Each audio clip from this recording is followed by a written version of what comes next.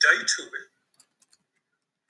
Because for me, I guess this is just the way that I approach my own growth and my own life in this way, is that I'm either in or I'm fucking out.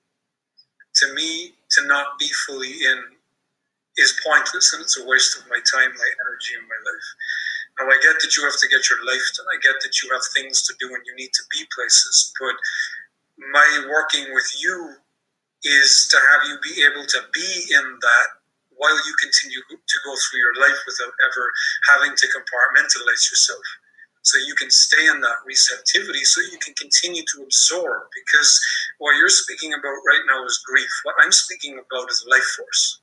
Grief is just a flavor of it.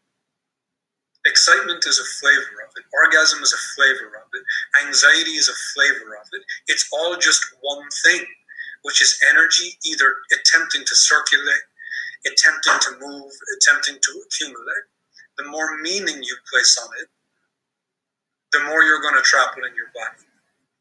Something that came up for me as you were speaking at the beginning, you asked a whole bunch of questions around, what is this in me? Is it this, or is it that, or is it this other thing, or is it this other thing?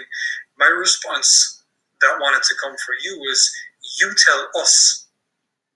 You need to tell us. You need to know yourself deeply in this regard, because not me, not Nadia, not anybody else can really truly tell you where your experience is currently coming from. That's for you to find out, and that's a part of your work. The deeper that you dive to these moments, the more you're going to know, the more intelligence, the more information you're going to be able to pull to consciousness through your surrendering to what's coming up. Now, these are just going to be pockets. Whether you compartmentalize it or whether you don't compartmentalize it, you're never going to just be in this state of grief 24/7. Because if you were to be in that state of grief 24/7, you're going to be out the other end of it within 48 hours. If you can actually be fully present in it for that long, because it's going to move through your system.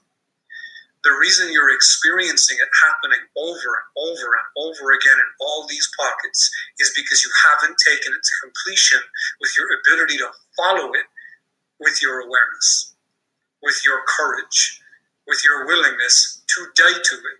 But it's all the same thing. The less meaning you place on it, the more in contact you can be with it. The more you can know it from an embodied place, from a feeling place, from a visceral place, from an energetic place. The more you analyze it, try to put words to it and meanings to it with your mind, the more you will trap it.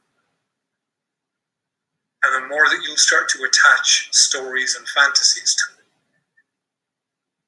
When really, you just need to feel through it. That's literally all that needs to happen. It's a discharging that needs to move through you. You don't even need to know where it comes from or what it is. Because as soon as you move through that, something else comes. Welcome to life. So I don't want you to get good with the feeling or the meaning you place on the feeling. I want you to get good with life force. I want you to get good with being overwhelmed all the time. Because when I say overwhelmed, I just mean be with the feminine. All the time. And learn to still move around as a man and to be in structure if that's what you need to do, and to do your life and to run your business and to get stuff done while you continue to hold her hand. And notice all the ways that you're attempting to do something over here and you have to let go of her hand because you can't be with both.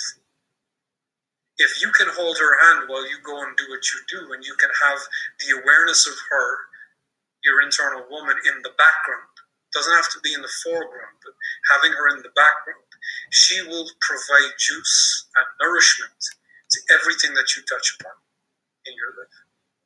How are you running? She's going to catch you anyway. She always does.